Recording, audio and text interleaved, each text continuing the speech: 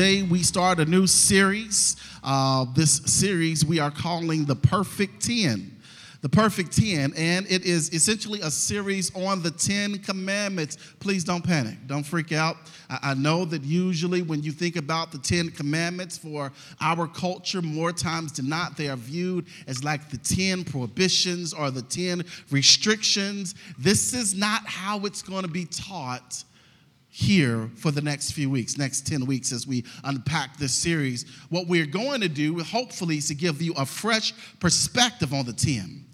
Because in our culture, we've looked at the 10 in a way that's, I would say, that doesn't always honor the way that God intended for it to exist within our community. They are 10 things, usually in our culture, we view them as 10 things that the church uses to control us, control our behavior, or something that prevents and prohibits us from living a free and a full life. And what I want to tell you is that that's not at all true.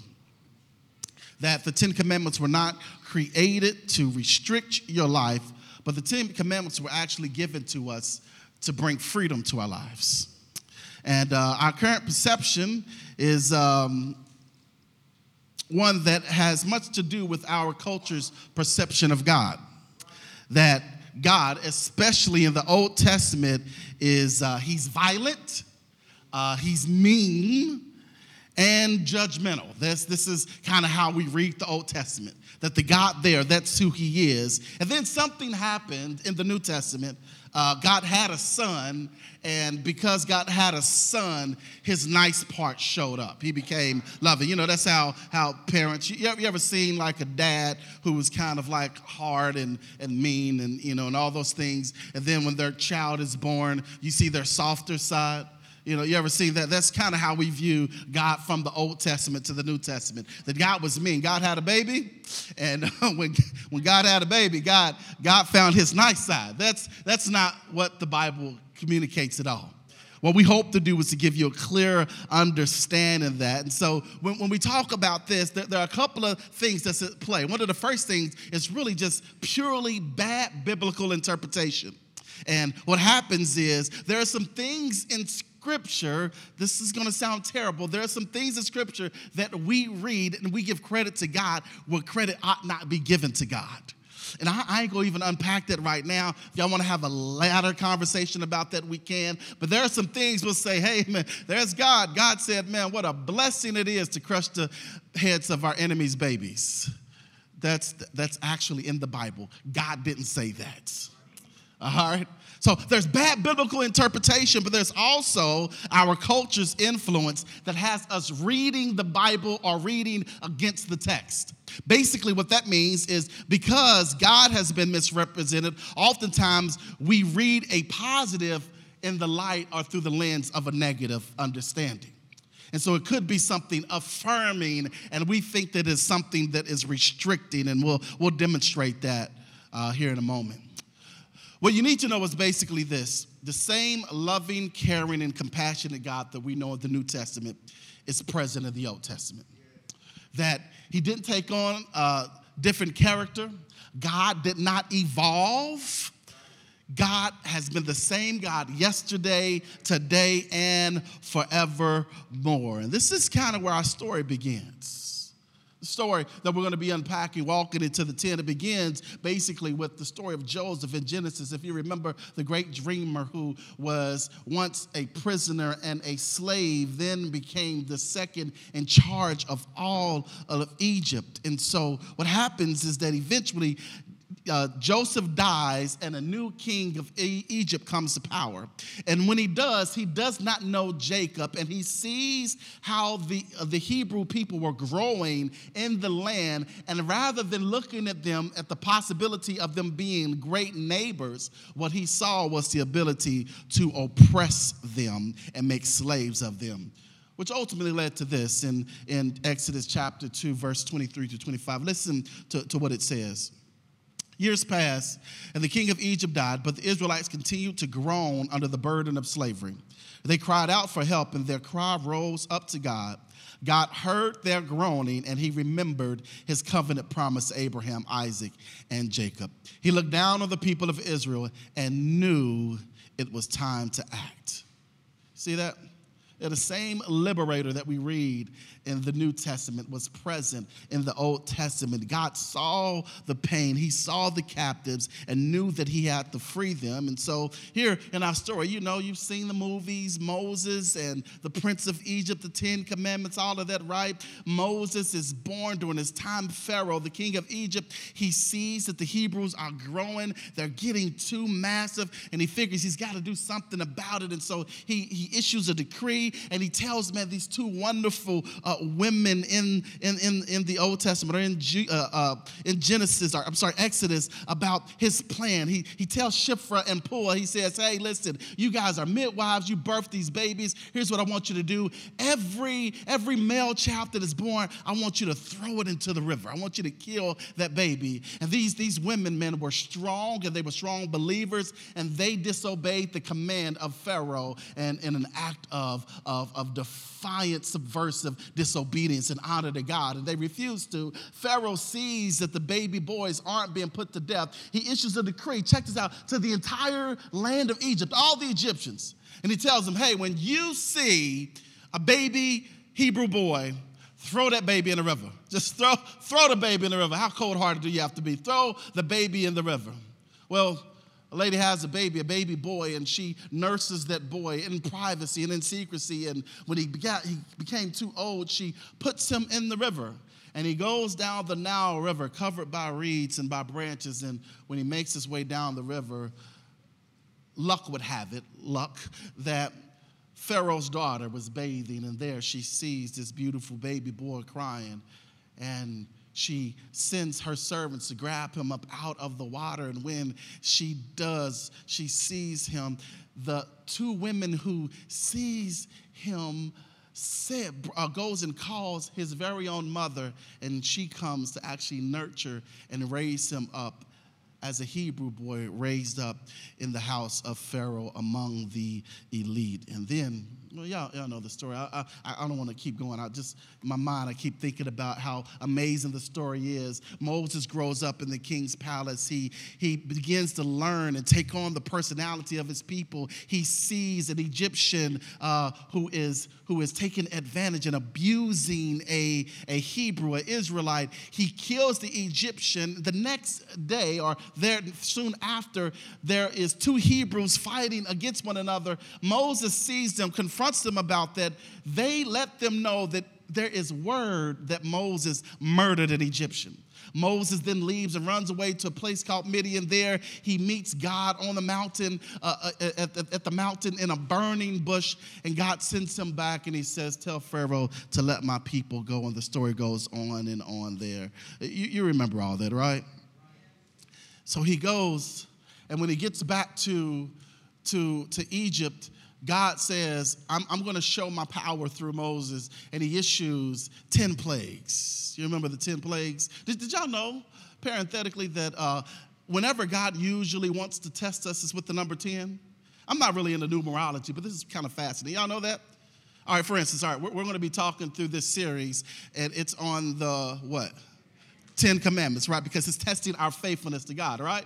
All right. When God wants to test our faithfulness, when it comes to our finances, it's through a tithe, which is how much?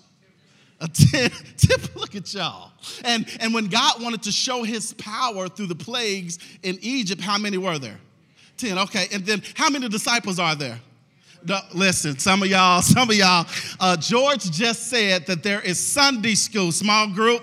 At the beginning of service, there are 12 disciples, not 10. Y'all need to show up at 8:30 there and get y'all there. I'm sorry, I played that trick on y'all, my bad. After the final plague, Pharaoh allows the Hebrew people to leave, right?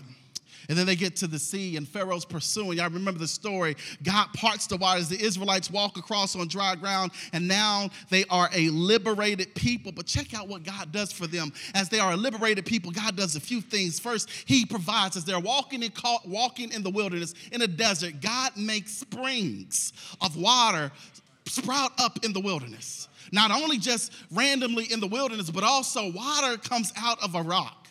But not only that, because they were thirsty and hungry, on one day, certain days, daily rather, they would receive quail that would just fall from the heavens. And this bread that they called manna, which literally means what is it? They didn't know what it was, so they just named it what is it. They had every day a chicken sandwich would fall from heaven. I mean, it was like Chick-fil-A in the desert each and every day. God provided for them. You know God's good. Chick-fil-A, praise his name. This would happen each and every single day. God provided for them. This is what God does. He liberates them from the hand and the control of Pharaoh. He provides for them in the wilderness. He shows them that he loves and he cares for them. Then how is it possible we can see that same God and turn around and think that he is violent, he is mean, and he doesn't care?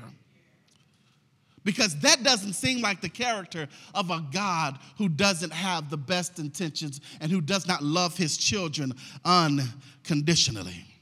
And so what happens then, after all this happens, about 50 days after they were delivered from the hand of Egypt, they have this conversation, and I love it, man. They have this conversation because God recognizes his kids. And so he's done the work already to deliver the people from Egypt. The next step is to now deliver Egypt out of the people. Because for generations, they've been under control of an oppressive people.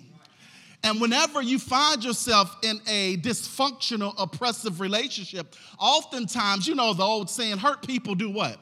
Hurt people. And because they were a hurt people, these hurt, oppressed people didn't know what it was like to live as free people. So God had to figure out, now that I've got you free physically, I've got to free you spiritually, mentally, and emotionally so that you can learn how to live as a free people. We know this to be true. The proof is in verse 2. Listen to what the Lord says to them. He says, I am the Lord your God who brought you out of the land of Egypt and out of the house of slavery. When you read that verse, what you got to know about that is essentially a preamble, like a prologue to the rest of the commandments, or to the 10 commandments. I would say that as you're studying over this next 10 weeks, we're in this series, a good discipline would be this: read verse 2 before you read every commandment. And it'll make a whole lot more sense, so you'll see what God was trying to do. It sounds a whole lot better when God is saying, listen, I am the Lord your God who brought you out of the land of slavery, out of the house of slavery, then to say that prior to, now thou shalt have no other gods before me. Now thou shalt not steal. Now thou shalt not kill. It sounds a whole lot better when you add the preamble to it. So I love this moment because they're gathered in the wilderness, and they're at this mountain called Sinai, and Moses and Aaron and some of the priests go up to have this conversation with God. And the Bible says that God came down to have a conversation with them. I love this moment. I don't know how you envision, but I'm a visual person. And so I thought about on my porch the other day as I was preparing for this, what did God look like as he was coming down? Now I'm going to give you all just a brief insight into my mind. Because my God's different from yours. He's the same God, but just he look a little different. He talk a little different. My God had on some Timberland, some jeans, and a T-shirt. And he came down from heaven like he was walking on a Brooklyn stoop from New York with his hat turned around back. And when he sat down and he talked with the people, he chilled and posed for a moment, because when you're from the hip-hop culture, you got to pose. You got to make sure that you're fresh first. And his first word was, yo, that's my God. That's literally the first thing that he said when he came down. He came down, got himself together. Yo, that's what God did as he was speaking to. I promise you that's how my God spoke. That's my God. Now, your God may be different. I imagine Matt's God is like a depressed songwriting author who speaks in poetry and urban soliloquies. That's Matt's. That is such a nerdy joke, ain't it? That's really bad. I mean, I don't know what your God looks like. That's just how my God, that's how Matt's God is. Like he says, like, you know, deep ethereal things in language that the average person could communicate, and then he cries about it. I mean, that's what Matt's got. I'm just serious. Anyway, so God comes down and he has this conversation with them, and he introduces himself to them. I love this because you've been in bondage for 400 years. And for 400 years, you thought that this is who I am. But I want you to know, I've heard your cries. I've saw your pain. Now let me introduce you to who I really am. He says, I am the Lord your God. There's two words right there, man, that's significant, man, when he talks about himself. He says, I am Yahweh Elohim. That's a really important thing. You can't breeze past that because he's saying something specifically to us when he says that. He's saying, I am Yahweh Elohim. Yahweh is the name that the Hebrew people referred to their God. Yahweh or Jehovah. It can be translated either way. Yahweh or Jehovah is the name that they communicate. Elohim is a name that they use to speak of most deities in that era, all right? So he says, I am Yahweh. I'm your God. I am your God. Elohim. I am God of the universe. So when God introduces himself, here's what they heard. I'm the God that you've been praying for, the God that you've been praying to. I am Yahweh. I am Jehovah God. I am your God, your personal God. I am your servant, Savior. That's who I am. I am both that God, but also the God of the universe. I am Yahweh Elohim, your God who controls all things. You need to know that about your God because sometimes we think that our God, my God, might be hip hop, but he's also the God of everything else. Our God, your God, controls all things. Yahweh Elohim, he introduces himself to let them know that there is absolutely nothing that you have been experiencing that's outside of my power. I am your God. This is who I am for you. And then he says, therefore, since I am Yahweh Elohim, I am the Lord your God, you shall have no other gods before me. Now, what you need to know, this isn't about God flexing his power now and authority on them. He's not saying, listen, I am your God who's also the God of the universe, so that then he can tell them, now respect my authority. This wasn't one of those moments. He's not coming at them like that. He's saying something specific to them because they need to know exactly who he is and what he means to them. This also isn't about order. So when he says, thou shalt not have no other gods before me, he's not saying that I ought to be first and then the other gods ought to come after me. No. There's no order, as a matter of fact. Did you know that?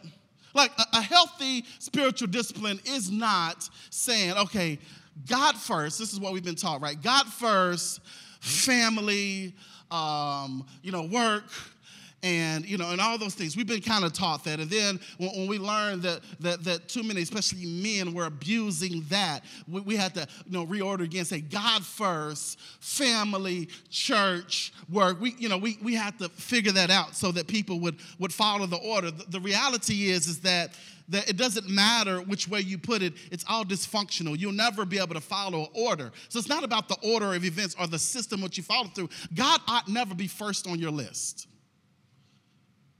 He should be the center of all that you do. So that if you want to love your family well, make God the center. If you want to do your best at your job, make God the center. If you want to do your best at school, make God the center. He ought not be first because he does not need to be on your list of things to do and to check off. Because if you can just check off what you belong or what you ascribe to God, then it's easy to dismiss God in a place where you don't want him to be. But if God is the center of all things, then what that does is it gives you the ability to healthily live your life in a manner to where you make sure you take God with you wherever you are if you make him the center. It's not about a list of things. It's not about an order. Here's what the first commandment does. The first commandment protects against bondage to abusive people and relationships. The first commandment protects against bondage to abusive people, thank you, sir, and relationships. Thou shalt have no other gods before me.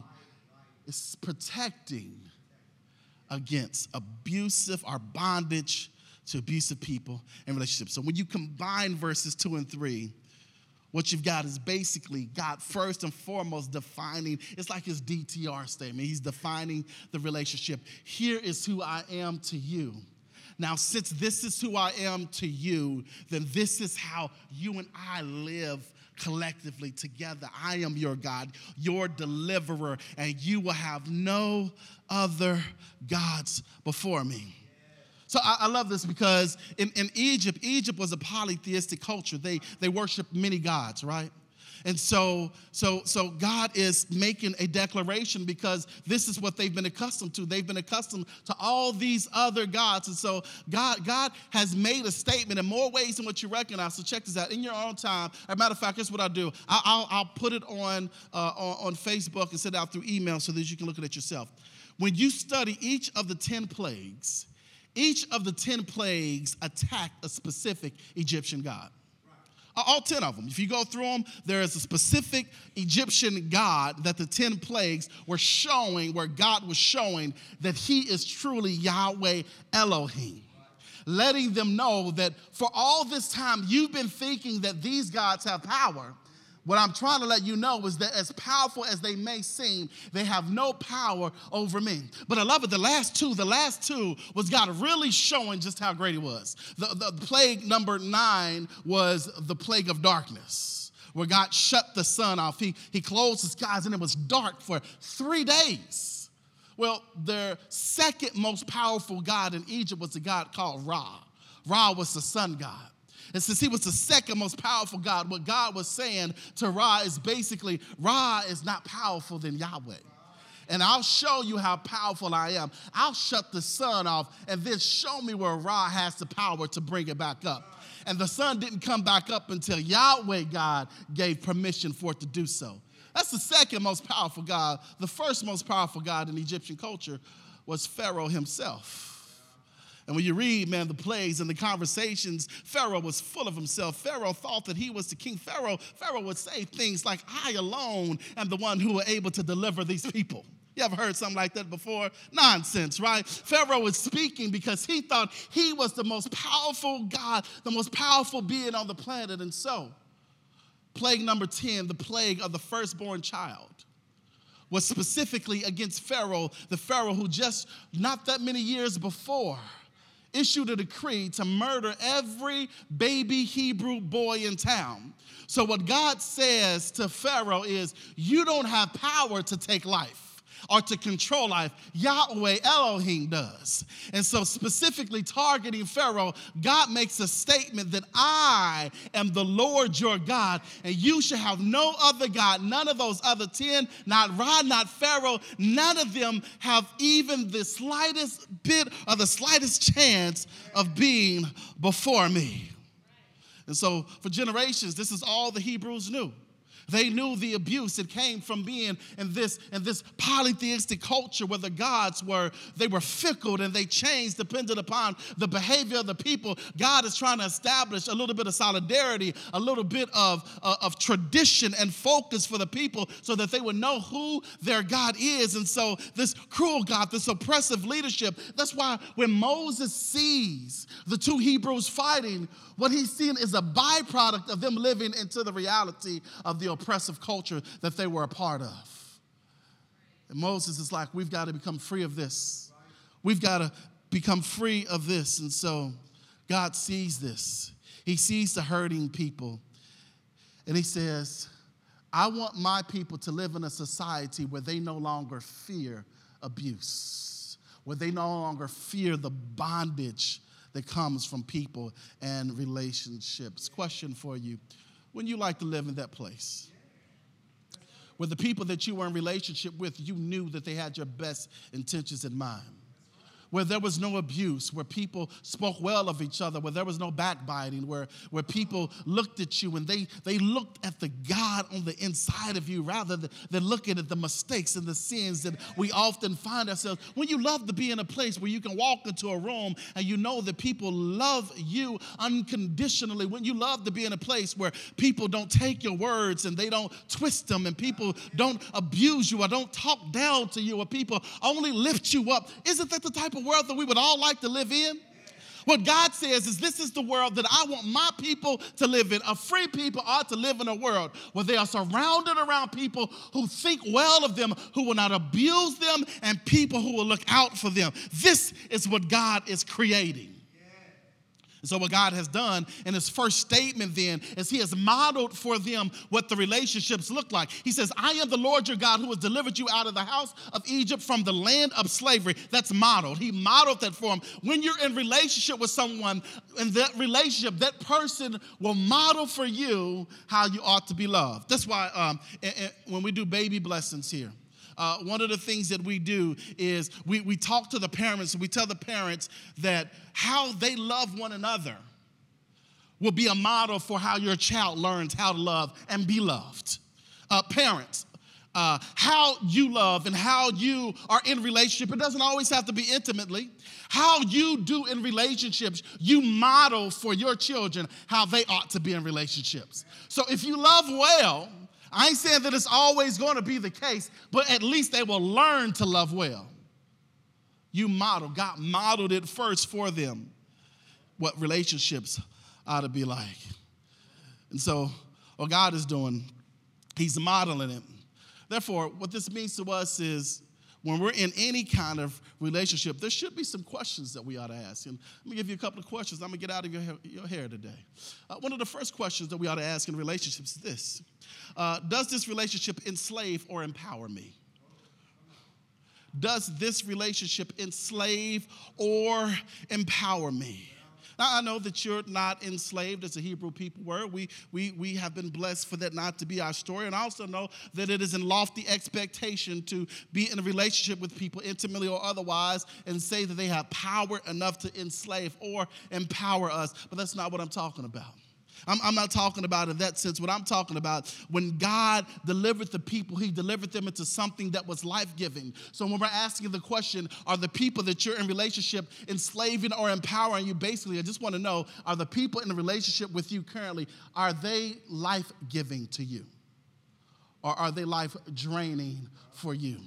And if you're in a relationship with people and they're not life-giving, they're life-draining, you need to strongly reconsider as to whether or not that's the type of relationship that you're in. Because what God modeled for the Hebrew people when he delivered them is in relationship with people, what happens ultimately is life comes, empowerment comes. You feel better about yourself. You have more energy for your life. You know how to love well. The reason why is because that has been reciprocated from those that you are in relationship with. And anytime that you're in a relationship with somebody and it is not life-giving and it is enslaving instead of empowering, ultimately that is not a relationship. That is what we call a situation. Plus, anytime that you regularly participate in something that is draining, that is the definition of bondage. If you regularly participate in something that sucks the life out of you, that is the definition of bondage. Think about the guy that we encountered on the street just a couple of weeks ago as we was out there cooking hot dogs. Wayne, you remember we invited him to the table to eat. He wouldn't come to the table to eat because he condemned. He didn't even want to receive the love that we gave him. And I asked him, brother, why won't you just take a sandwich? And he says, because I'm just a drunk. Bondage. Because it was sucking the life out of him. It would not allow him to fully walk into who he was. If you're in something that is draining you, it is bondage. Your job could be bondage.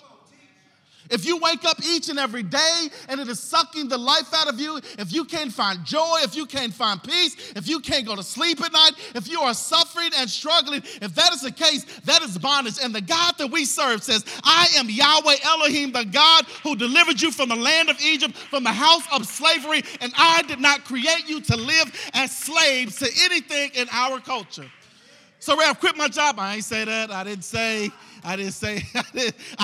that. But if the Lord is speaking to you And if the Lord is telling you that I did not create you to live in this drained existence, you got to ask the Lord, well, Lord, what are my steps? How do I get up out of this situation? How do I get up out of this relationship? How do I get up out of this thing that is draining me? Because you didn't create me to live in this drained, life-sucking existence. And God did not create you to live, to suck the life out of you. In fact, he said, I've come that you might have life and live it to the fullest. So each and every day we ought to wake up asking the Lord, how do I live a full life? And anything that is blocking us from walking into the full life of existence that God has created us for isn't something that ought to be a part of our existence. You got to let it go.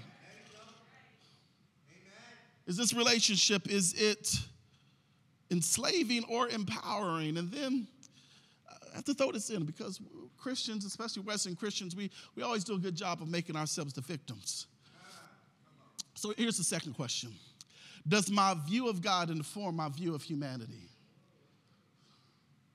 Does my view of God inform my view of humanity? This actually even informs the first question, because oftentimes what we do is we base how we relate to God dependent upon how we relate to humanity.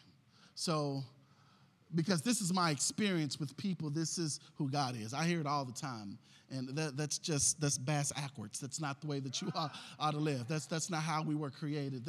You should never look at humanity first and determine how you ought to deal with God. That's not the right way of looking at it. I heard it just a few moments ago when Matt was talking about Father's Day, and we always have to throw in the caveat that even if Father's Day is tough for you, because what happens oftentimes when we think about fatherhood, there's so much brokenness, and so many of us sit with our daddy issues, and because of our daddy issues, we can't refer to God as Father because we bring our daddy issues to the table as if God is your daddy. God is your heavenly Father, but he's not that Father. And it doesn't matter if you had a bad father or a good father. As bad as your father is, of course it's not God, because God is always good. And as good as your father is, your father can never be good enough to even be on the level of God. God's in a class all by himself. But what happens to us or within us is we look at our view of people and we say, okay, this is who God is. This is how good God is. This is how God behaves. So when we sin or when we mess up, what we then do is we say, okay, because people turn their back on me and because people condemn me, then God does. But God does not do that. God is the liberator. God is the one who frees. But it's not always about that even. It's not always about good people or bad people or that. It's also about how we view people because of how we view God. If I view God properly and I see Yahweh Elohim for who he is, then it allows me to properly see you. That I can look at you as one created by Yahweh Elohim, by the Lord our God, as one delivered by the Lord our God. So I can look past the things that I have hang-ups about because I am now looking at humanity through God-colored lenses. And when I look at humanity through God-colored lenses, whatever issues that I have, I can now lay those things to the side because what's most important is that you were created in the image of God. So, does the relationship that you're in, do they enslave or empower you? But also, does your view of God inform your view of his creation? And then this last thought, and we'll get ready to get out of here. God said that I'll have no other gods before me. And there's something very specific that he's saying there. It's not the order of things. And keep in mind what we know now in modern culture, that the gods of Egypt aren't even real. They don't even exist. So it would be nonsensical to think that God then is talking about an order or really even about gods who don't exist. So this is literally, he's not even talking about the gods themselves. When you translate that in his original language, when he said there should be no other gods before me, what he's literally saying, there should be no other gods before my face. I don't want to see it. But those gods don't exist. So he's not saying, I don't want to see those gods. What God is saying in a free society, a place where people have been delivered and they live free, in that land, what I don't want to see from a free people is the behavior that comes from bondage. I don't want to see the byproduct of you submitting yourself to those foreign gods. I don't want to see the bondage that comes from you being in relationship to those foreign gods. God is saying, in order for a free society to live and to exist, then the foreign gods and their influence have to be resisted. So you ask yourself the question, well, I don't know where that is currently today. Where are the foreign gods at? And I thought about this show. I'm not recommending that you watch it. I know one person here does, me and Josh, because we watch a lot of the same things. But there's a show called American Gods. And in the show American Gods, there are these characters who represents the modern gods of the day. So you got Mr. World.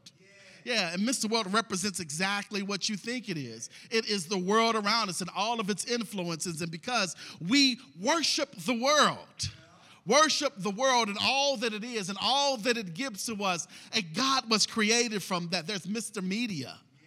Yeah, Mr. Media exactly is. As a matter of fact, some of y'all can't wait to get into it right now. Some of y'all are so good, y'all probably on it and y'all can't even see it. You got your heads up and you're good. Mr. Media grows up out of that. And there's all these gods who were created because humanity has allowed those things to influence their lives and their existence.